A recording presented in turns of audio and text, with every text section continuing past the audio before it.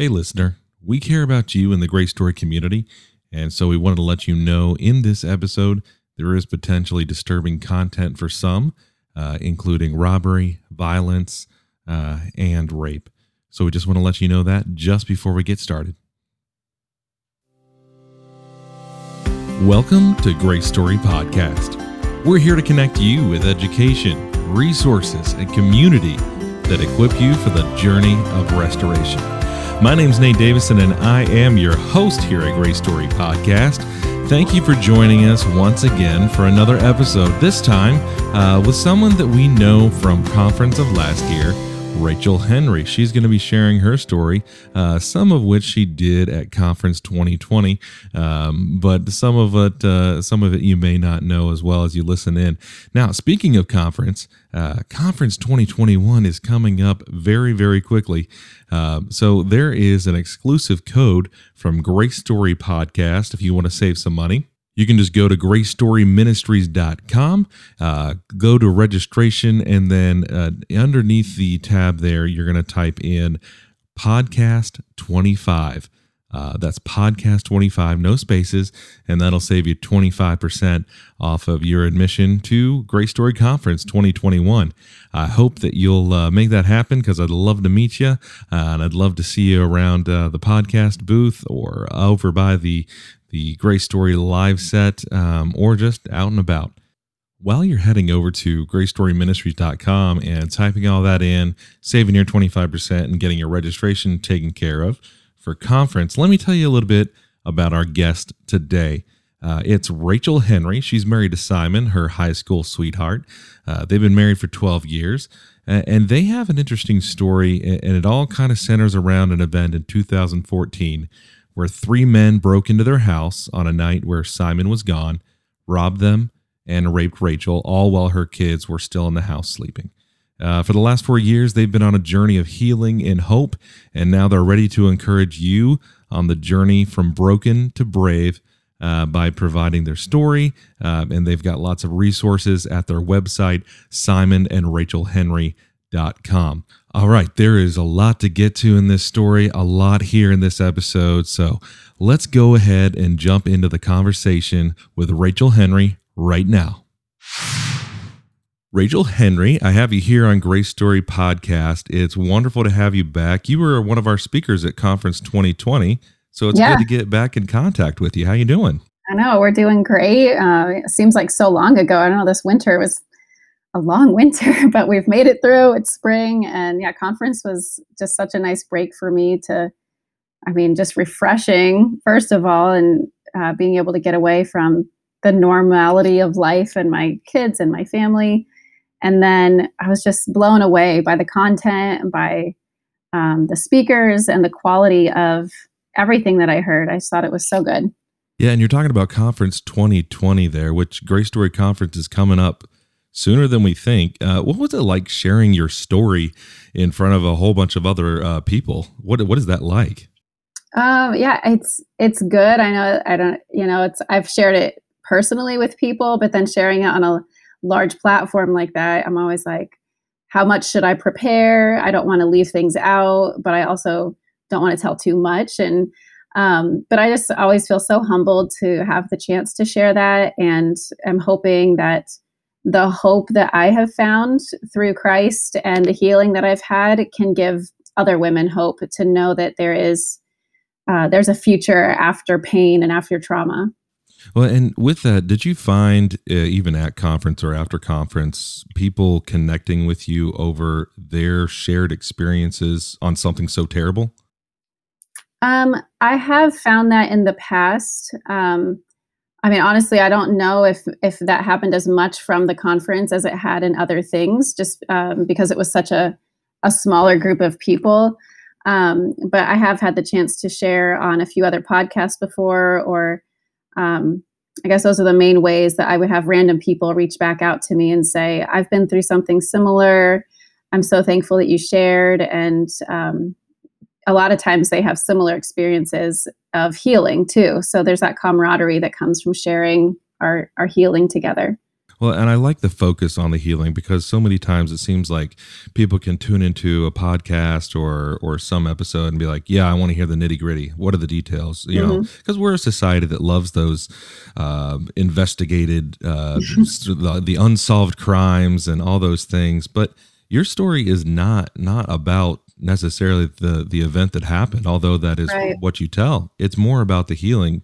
And let's go to that. Where does your story begin? Okay. Well, just to tell you a little bit about myself, if you weren't at conference and you have no idea who this lady is, I am now, how old am I? I'm 35 years old. So what I'm going to tell about happened 7 years ago. So I was a 28-year-old wife and mom. I had 4 kids that were ages 6, 4, 4, and 2. And my husband and I lived in a small town, Indiana. He worked at a local college, and we had a great life. We had a great community of friends. We loved being parents and investing in our kids. And it just so happened, though, that my husband had to stay out of town for a week. And are you good if I just go ahead and dive in here with what happened? Yeah, okay. Go for it. So he was staying actually just a couple blocks away at the college, and I was not really a fearful person. I know that some people have this, really have to go around and check all the doors, make sure everything's closed up, and I didn't really live with that kind of fear. But I don't know, wanted to obviously have a sense of safety, but didn't feel unsafe in our home. But I did wake up one of those nights hearing some noises in my kitchen and confronted 3 men in my home. And it's like I hadn't thought through what I would do in that situation. I didn't think to grab my phone right away because I think looking back, it was just like my husband's not here and my kids are here. And so I have to get out there and confront whatever's happening, and didn't think to get my phone or call 911. So in retrospect, you always think, what if I would have done that differently? But so these guys, I could not tell how old they were, but they were fairly young, and they wanted money or computers. So they wanted to search the house and look for things. Long story short, they did go to search the house, but in the meantime, they also took turns and as a group proceeded to rape me multiple times and just take advantage of me in that way. And it was terrifying. I had never imagined myself in that situation and would never wish it on anybody.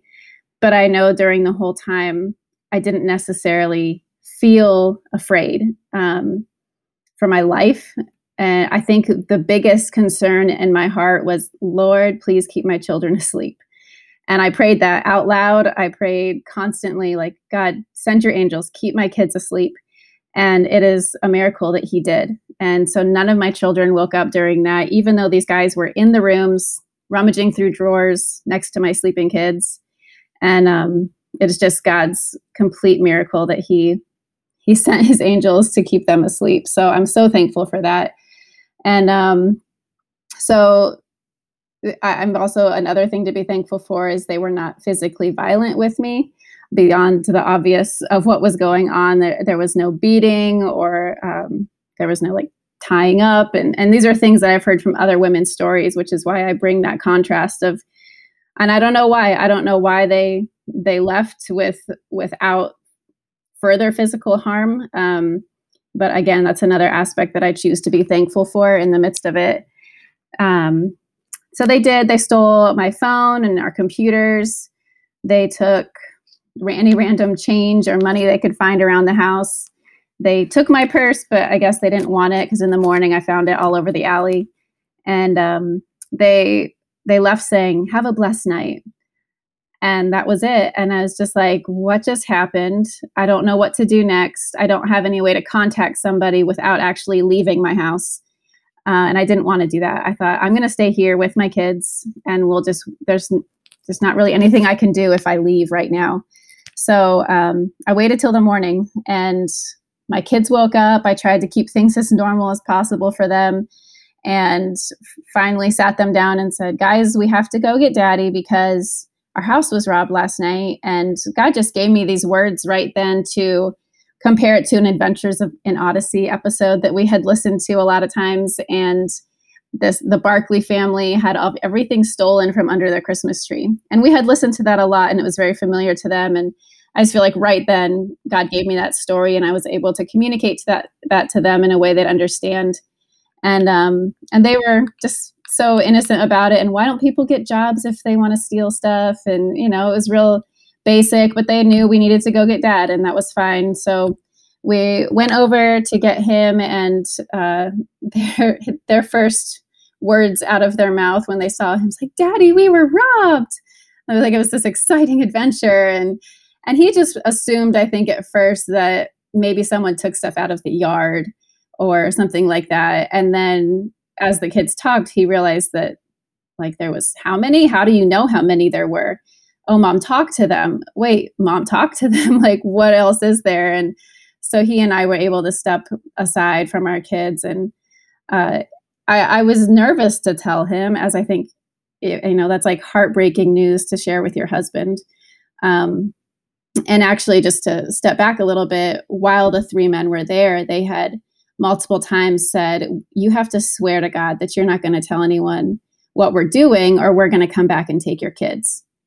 And so even though I didn't think that was really going to happen, I had said that I swear to God, and that just was so hard for me to be like, I made this promise, but I know I'm going to break it. And obviously I'm not held accountable to those three men. So I finally was able to communicate to Simon that something had happened, but obviously didn't go into details at that point. And so he just cried and held me. And he was the one then that immediately went and contacted the police. And they met us at our house and started all of their investigations. So, I heard you tell this at conference, and it still was something. As a husband and a father, I immediately just, as you're telling your story, I keep getting more angry and angry and angry. And so the next question I have is just how was justice served? Because you're leaving it there. They just went out into the night and they got away with it. Was justice ever served against these three people? It was. And I after a while finding out, I think the police knew fairly quickly who they thought it was, but they had to collect enough DNA evidence to connect them to the DNA they collected from our house, which was plentiful. They left fingerprints, other DNA everywhere. So they had it from us, but they needed to make sure they connected it to the right person. So I think for about the next month, any little thing that they were finding people doing, like stealing scooters or little theft of stores or something, they would take DNA, which normally they wouldn't. And so through that, they were able to get a solid match of all three of them. And so it was actually almost exactly 1 month until they arrested all three. So it's fairly quick. And it broke my heart, but they were two 15-year-olds and a 17-year-old. And so there was still some anger there, but it was also this sadness for them. What kind of home must have these guys grown up in to even get to the point at that age to do something so evil, and they must have had terrible lives to get them to that point. So I feel like having known that and being a mom, it aided my forgiveness of them, just because even though they did make the choice themselves and it was very, the worst thing they could have chosen, it's with a reason that is not all their fault. So I pitied them for the life they've had. Well, and you mentioned a couple different ways that choices were made, and there's consequences to our actions. Those consequences can be good and bad. For them, their consequences, thankfully, justice was served. But I hear you saying things like, I choose to be thankful for this, or I choose to be grateful in the moment that this did or did not happen. I choose to move towards the pity instead of the anger. And then you mentioned choosing to forgive. And you mentioned this at conference too, the importance for you, not necessarily for them, to forgive. Can you? And that is a mind-blowing thing, to forgive an attacker, to forgive somebody who could have sent your life in a spiral. Yeah. And seemingly did for a while. Yeah, it definitely changed everything about life for that time. So how do you what was the significance, and why do you say it's important for you to forgive them? Mm. I mean, several reasons. One less important one, but I think it's important even in me knowing to share my story, is I had heard other women share stories at a couple random times in my life. Maybe not in a story exactly like this, but stories where something terrible happened to a woman and she chose to forgive. And I remember thinking, that's what I would want to do if that ever happened to me, because I can see the work of God in that woman's life.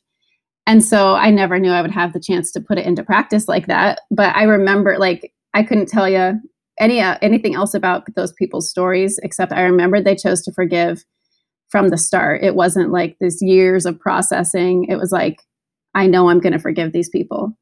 So that's one thing, and I've never actually shared that anywhere else before. So that's a new one for you.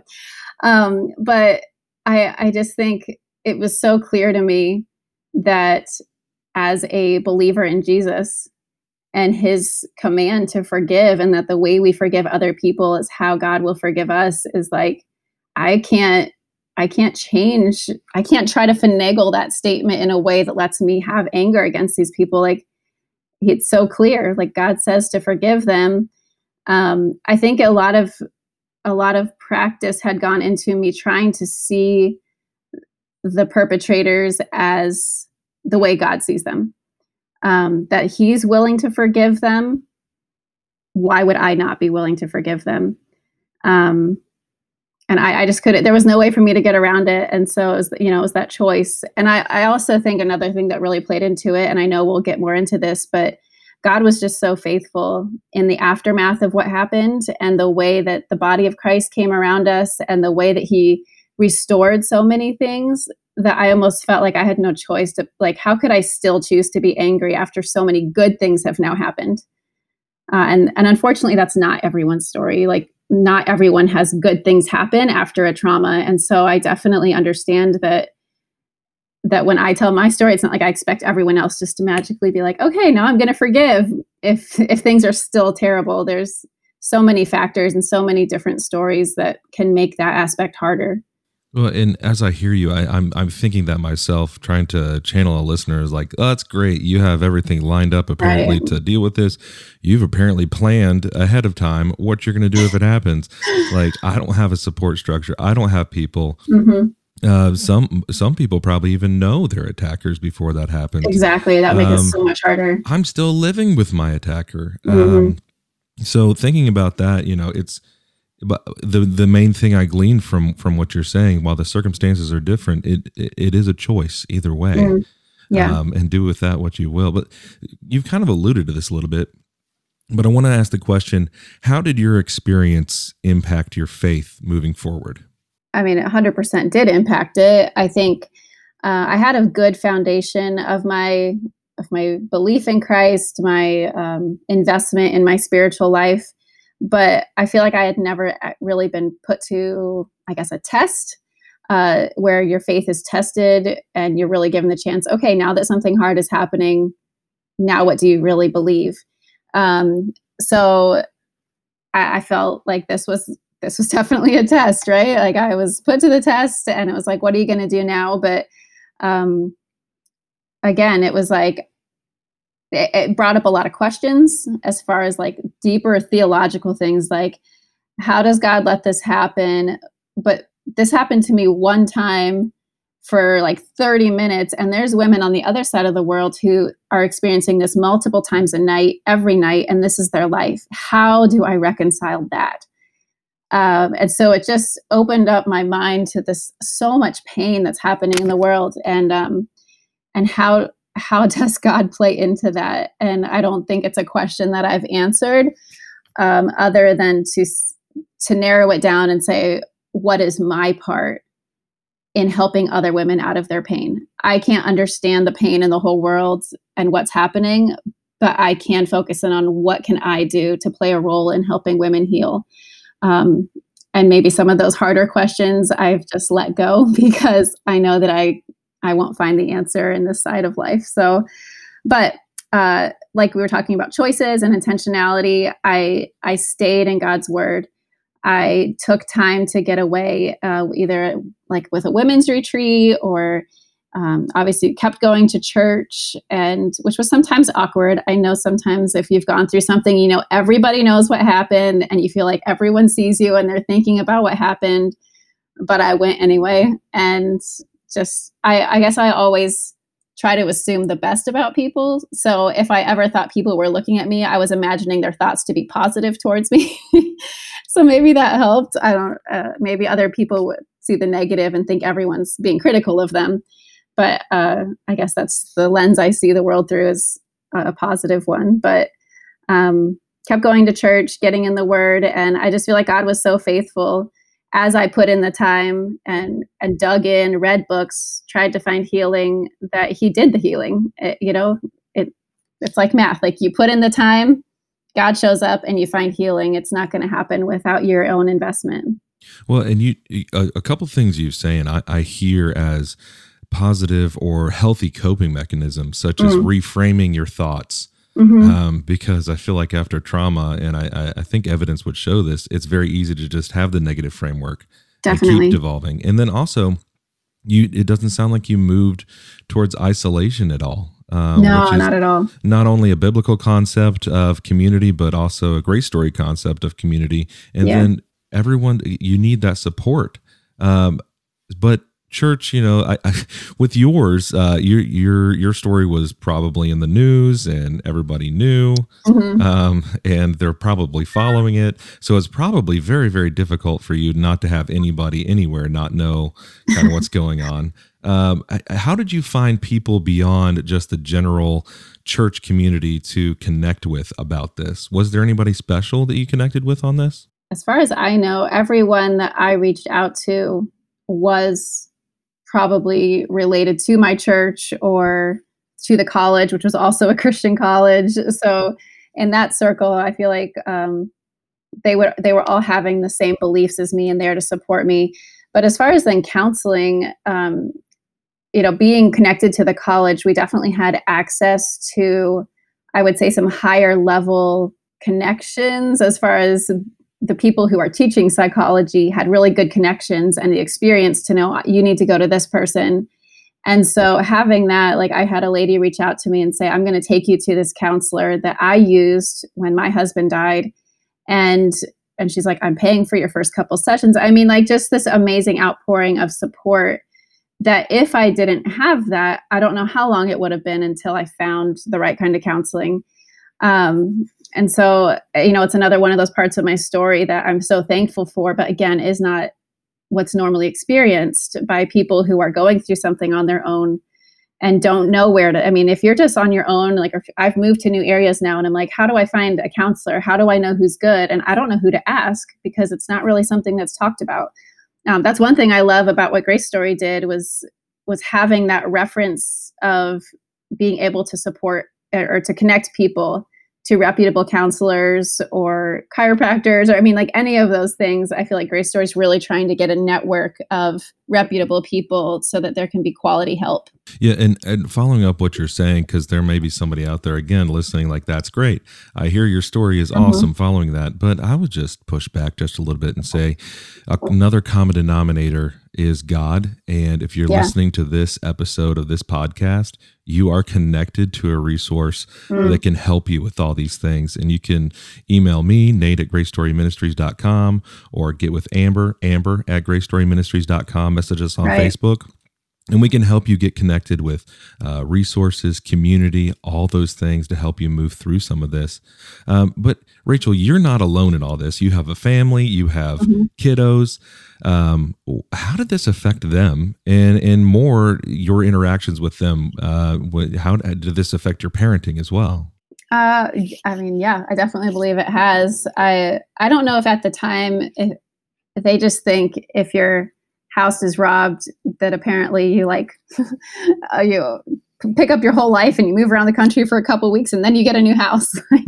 That's probably not what most people do when they get robbed, but they obviously didn't know the full extent of what had happened and what we were trying to work through. I was actually just commenting to my husband the other day. I was like, can you believe after what we've been through, and like our kids know that our house was robbed in all of the year, it's going to be 7 years this summer. I don't think any of them have ever voiced the fear of someone coming and breaking into our house. And I'm like, what in the world? When I was a kid, I was super scared of someone breaking into my house, and that had never happened to me. I didn't have a reason to be scared. It was just this fear. I'm like, God is so good. And I feel like he's really helped me to try to speak. What's the opposite of fear? Courage, bravery, not being afraid to my kids, especially concerning things like that. If we ever talk about fear or locking our doors at night or just those things, like I never go to the extreme of, guys, we need to really make sure we're safe. I don't try to voice any anxiety to them or place that fear on them of, we need to really be on the lookout, because then I think that could create that fear in them of a feeling like, oh, well, if mom's scared, then maybe I should be scared. And so I've been very intentional to just speak life into them concerning that specific area of fear in the home, of break-ins and such. And I just feel like God has really been faithful with that, and to not have fear be a part of our home. And so I'm really thankful for that. And just as far as parenting, like I said, our kids didn't and actually still don't know the full extent of what happened to me.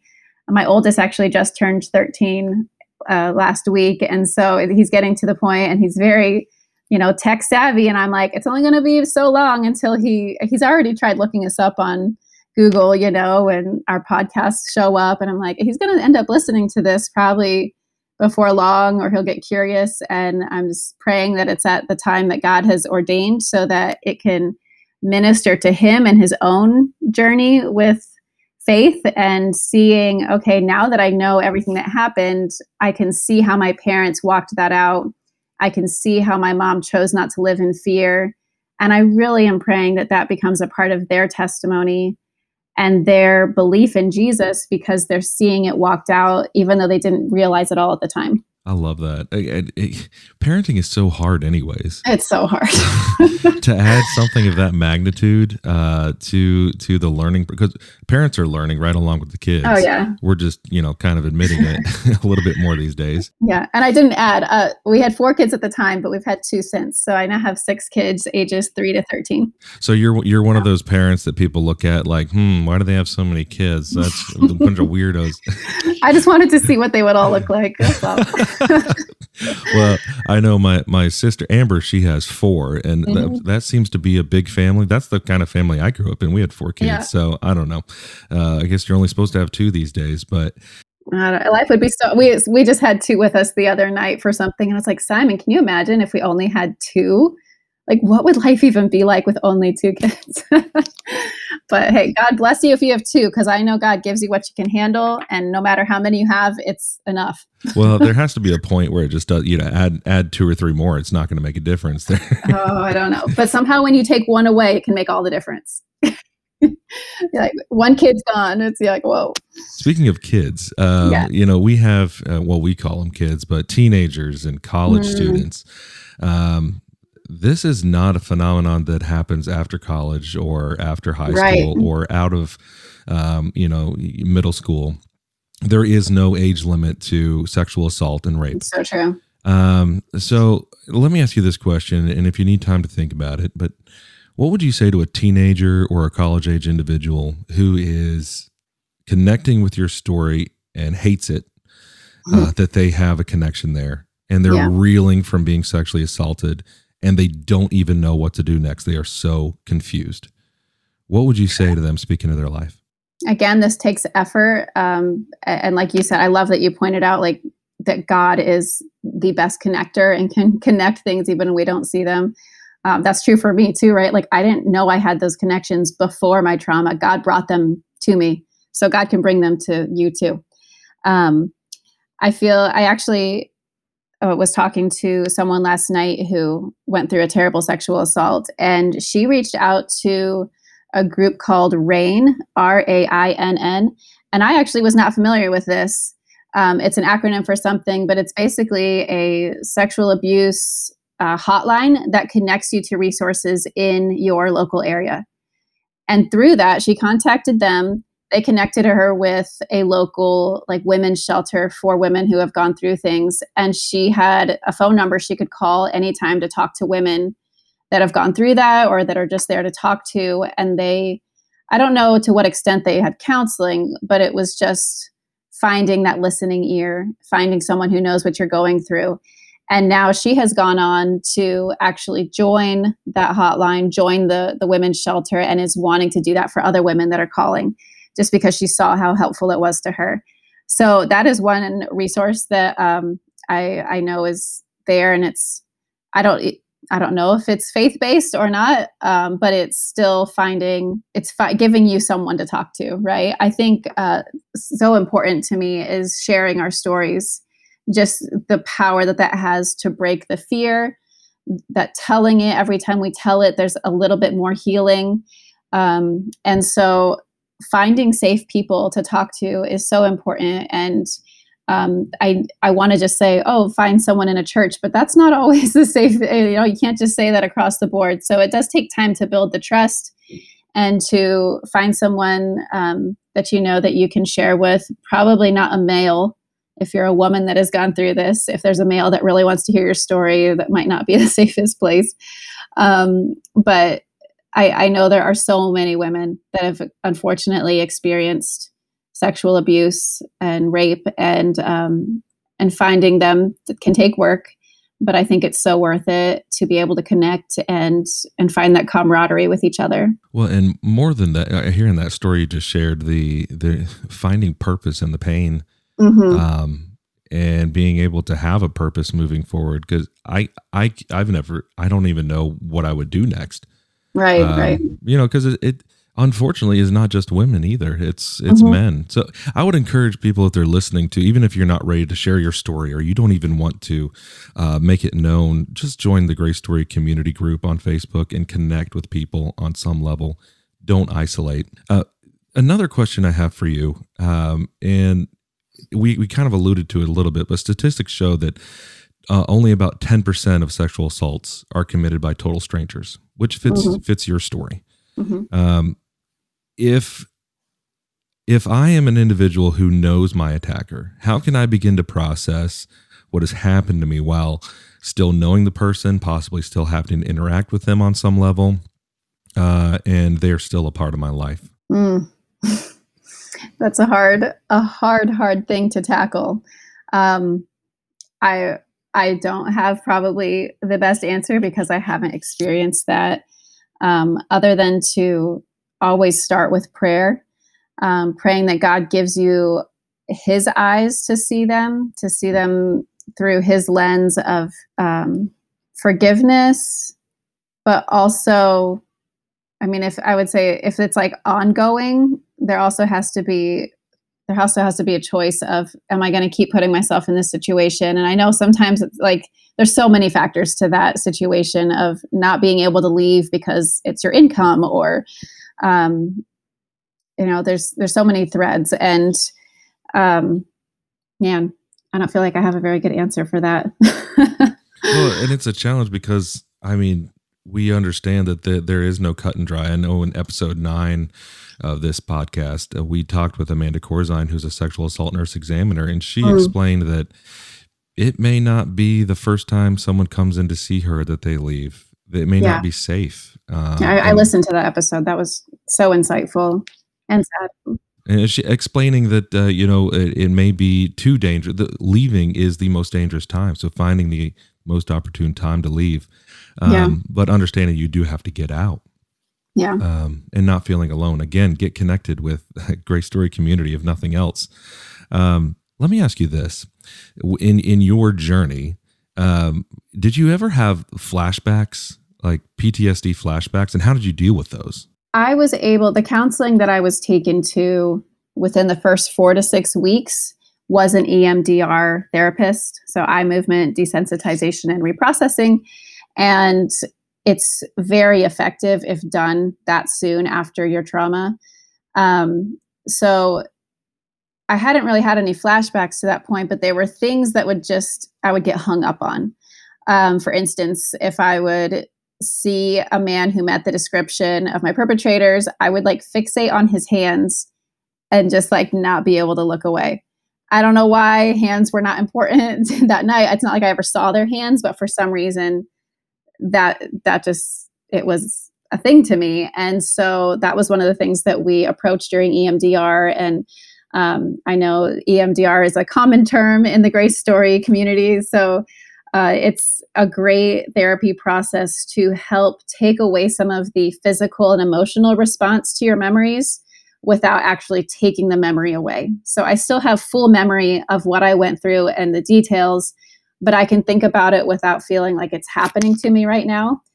Now, I will say there was one time, and it actually just happened a year and a half ago, where my husband and I were watching a show. We watched This Is Us. I don't know. We love that show. I feel like that's, if only it was a Christian show, because it touches on so many aspects of life and pain and trauma, and it's fairly clean. So we really like that show. But there was, in one episode, Randall goes down into his kitchen, and standing in his kitchen is a man with his hood up, and he's holding a knife.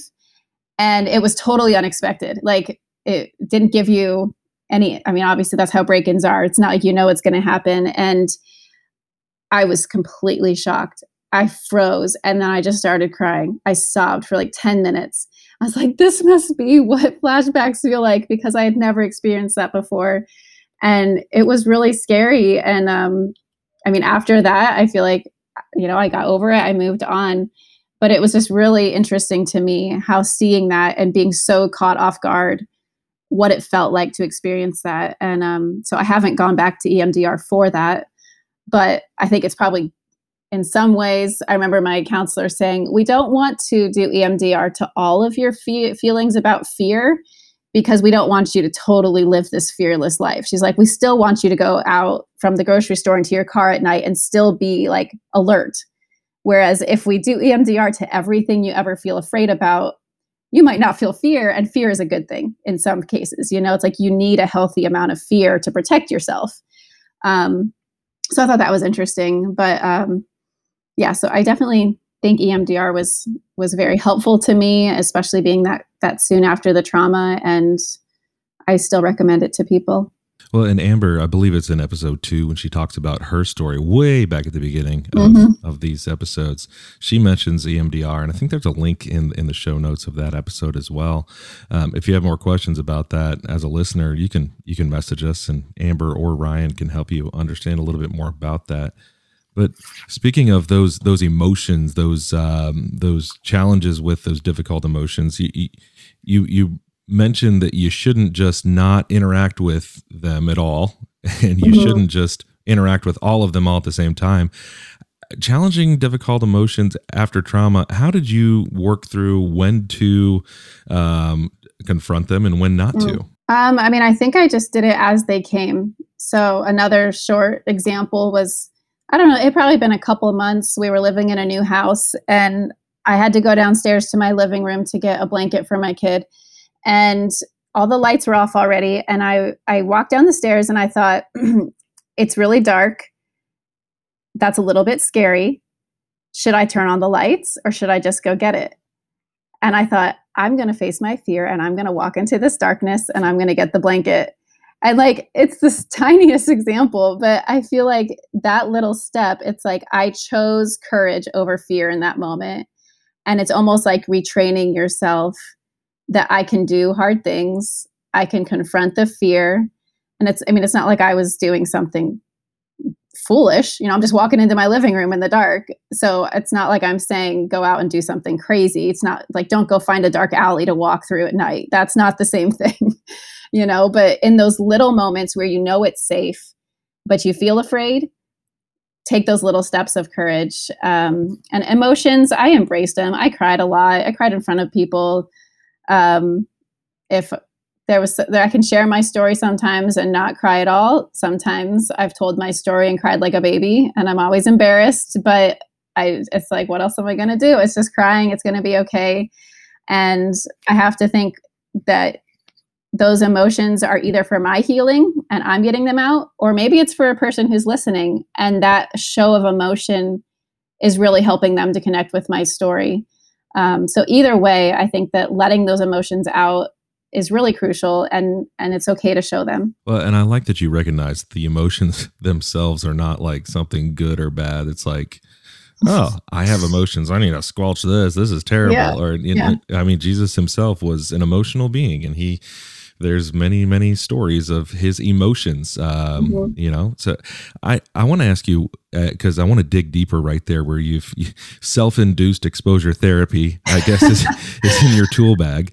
But what other actions helped you kind of work through some of the things on your restoration journey? What other actions have you found helpful? One thing that is definitely doable is finding a self-defense class. That's something I had never pursued before. I don't know why I wouldn't have pursued that, but having gone through it now after an attack and wondering how would have it changed that night if I would have had this. A lot of it isn't just about hurting the other person. A lot of it has to do with my demeanor as a possible victim. Like when someone is possibly attacking, even my demeanor and standing up against them firmly and yelling no or stop can be enough to offset them. And that makes me wonder, what if I would have been stronger that night, not with trying to physically fight them. It was 3 men. That probably wouldn't have ended well. But even from the beginning, what if I would have been more firm in my no, get out of my house, I'll call the cops, and I didn't even go there that night. It was just like, I was like, whatever you want, take it. And so I think that class was very healing for me to take afterwards. It definitely brought out a lot of emotions, going and attacking these dummies and hitting them. And then at the end, you actually have to do it against your instructor. So you're actually going against 2 real men.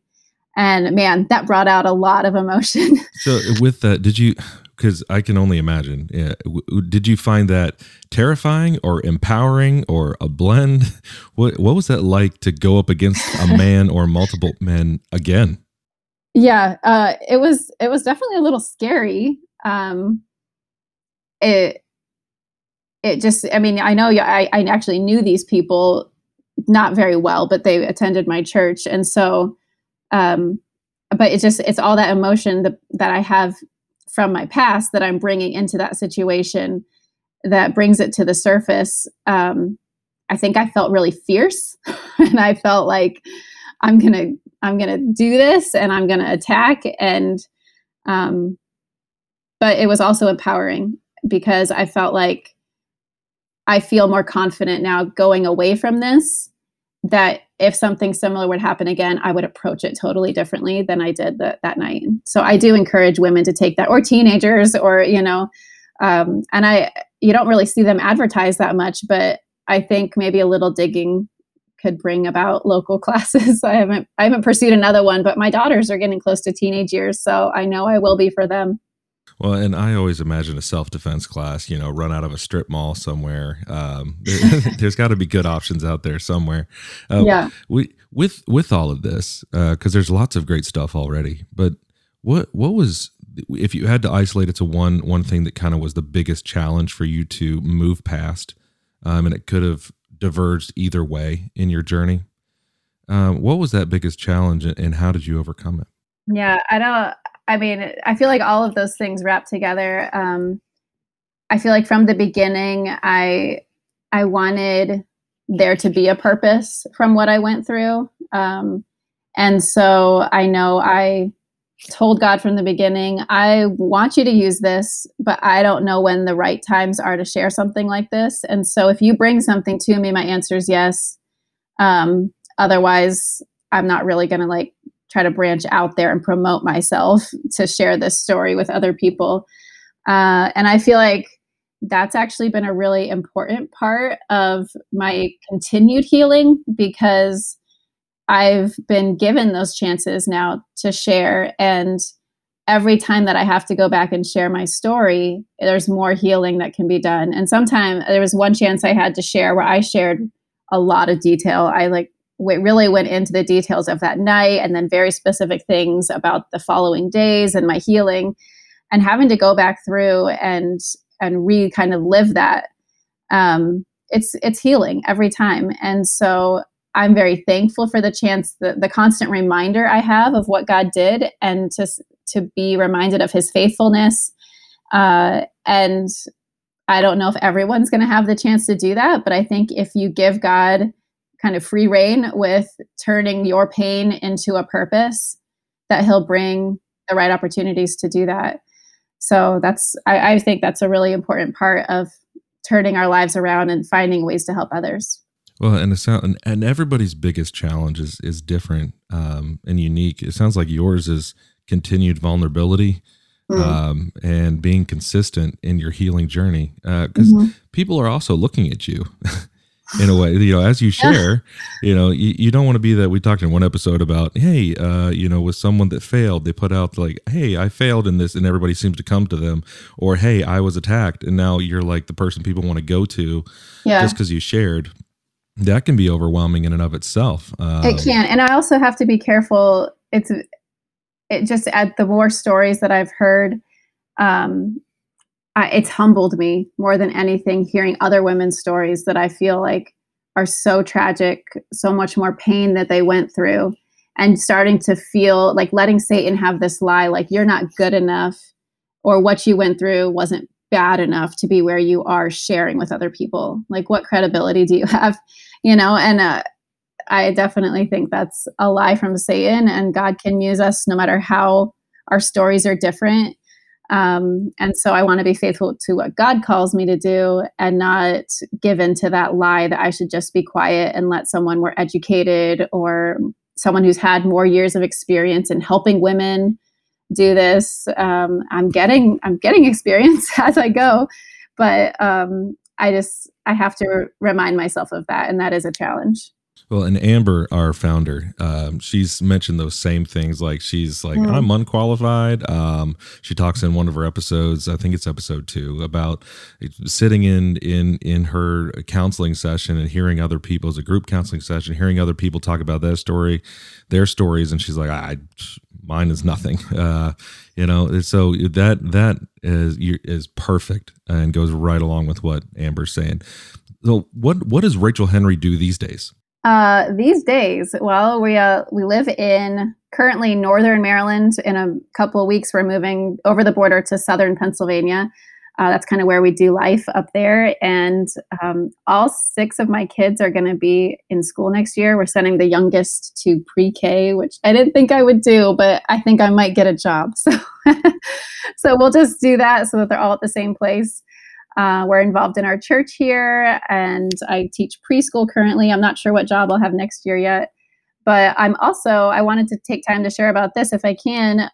I've been a part of another ministry called Nothing is Wasted, and it actually has a very similar heart to the Grace Story community, where the founder of it, actually his wife experienced something very similar to what I went through. But at the end of it, she was shot by her perpetrators and ended up dying the next day. And so that happened a year after what happened to me. So from day one, I've just felt such a connection to that story, and have followed along with his ministry and what he's done, and had the chance to be on his podcast 2 summers ago. And then since then have joined into their ministry. They have an online community system where there's actually different groups for different types of pain and trauma. So there's groups for divorced people. There's groups for people who have lost a child. There's a group for widows and widowers. I lead the group for women who have experienced sexual abuse or rape. And so these women can come, or men in the other groups can join and find that community. It hasn't taken off quite like they thought it would. We had a lot of initial people join, but it's kind of been hard to foster conversation. So we're working through the details of how to grow something like that. But very similar to, I know, what Grace Story is trying to put out there. But I love Grace Story. I feel like has a few more resources that you make available. And at this point, Nothing is Wasted is more just about finding other people that are going through that to be in community. But they do also have a course that he wrote called the Pain to Purpose course. So it's, some of that same lingo that we were talking about. And I actually just yesterday did the last session with a group of ladies from my group. It's a 10 session series, and it just hits on so many of those same parts of healing that I feel like no matter what your trauma or pain is, the process of healing is kind of the same.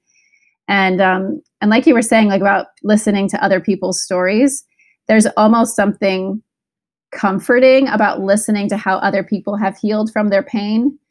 They could have gone through something totally different than you, but surprisingly, a lot of us end up going through the same processes as we heal. So there's just so much good to be found. And I feel like, with Nothing is Wasted, Grace Story, there's so many good resources that are coming about. And I hope that people take the time to look into those. I love that. And that's another opportunity for just connection and community.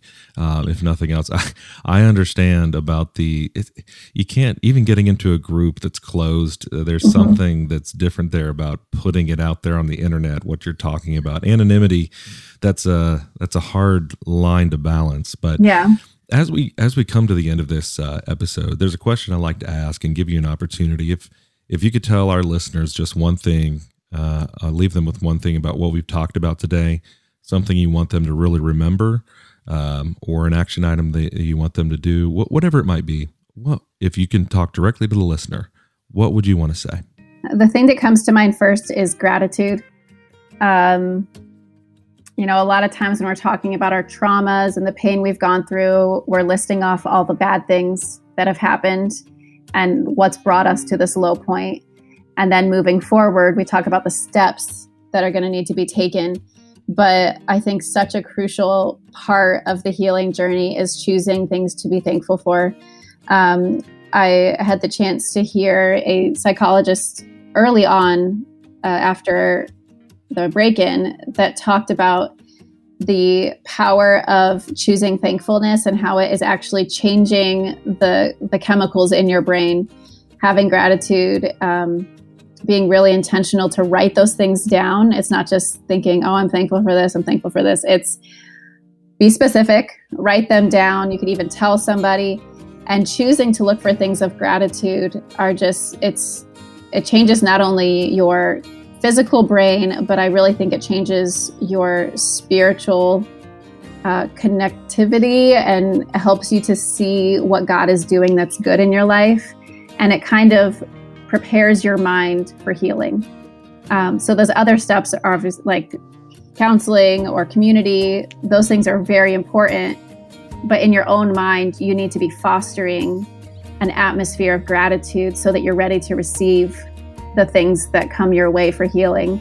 And I know for me, that was super important. And like we talked about, the body of Christ and the way that people came around us and supported us immediately gave me something to be thankful for.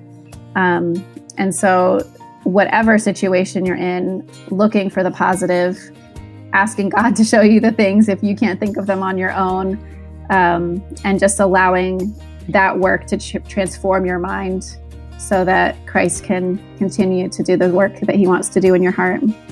Accentuating the positive can seem so trite, but having it come from someone like you and the experience you've been through, the trauma, and then your continued healing process, it makes you do a double take and say, there's something here. And I love that coming out of that. Gratitude prepares your mind for healing. And if healing's the end goal, then gratitude is a tool. Definitely. I love it. Well, thank you so much for coming on the podcast and joining us for this episode. I really appreciate it. I hope we see you at conference. Sounds like you got a lot going on in life, but that conference is coming up in November. If anybody wants to go there, you can go to gracestoryministries.com, click on register and get some more information. But Rachel, thank you so much for coming on. Thanks, Nate. I enjoyed talking to you, and I just will continue to pray for any of the listeners that God will continue to work in your hearts the way that he has in mine, and there is hope. Wow. Every time I get done with one of these episodes, and I hope you feel the same way listening in, I am challenged. I'm always inspired, especially when we have a storyteller on. And if you like stories from people who are passionate about using their story to help others, you're not going to want to miss Grace Story Conference 2021 coming up in November. There's going to be storytellers just like Rachel Henry, followed up by qualified master's level or field expert instructors who are going to not only help you understand and relate to a story, but then the instructors are going to give you action items and relevant ways to move forward in your journey of restoration based on those stories, and put some tools in your tool bag for later on down the road. So if you want to save 25% on that, head on over to GraceStoryMinistries.com, click on registration, and type in podcast 25 to save 25% off. As always, thank you for listening. If you've enjoyed this episode and you'd like to help support the podcast, the best way is to share it with others, whether that's word of mouth, sending it via text, or posting about it on social media, leaving a rating or review wherever you listen. To catch all the latest from Grace Story Podcast, you can follow us on Instagram at Grace Story Podcast, all one word. We're also on Twitter and Facebook. All sorts of good things over there you're not going to want to miss out on. We'll be back in 2 more weeks with another episode for you. We hope that you'll tune in then, or go back, listen to past episodes, share those with your friends as well. But we'll be back in 2 weeks with another episode, and until then, we'll be praying for you on your journey of restoration.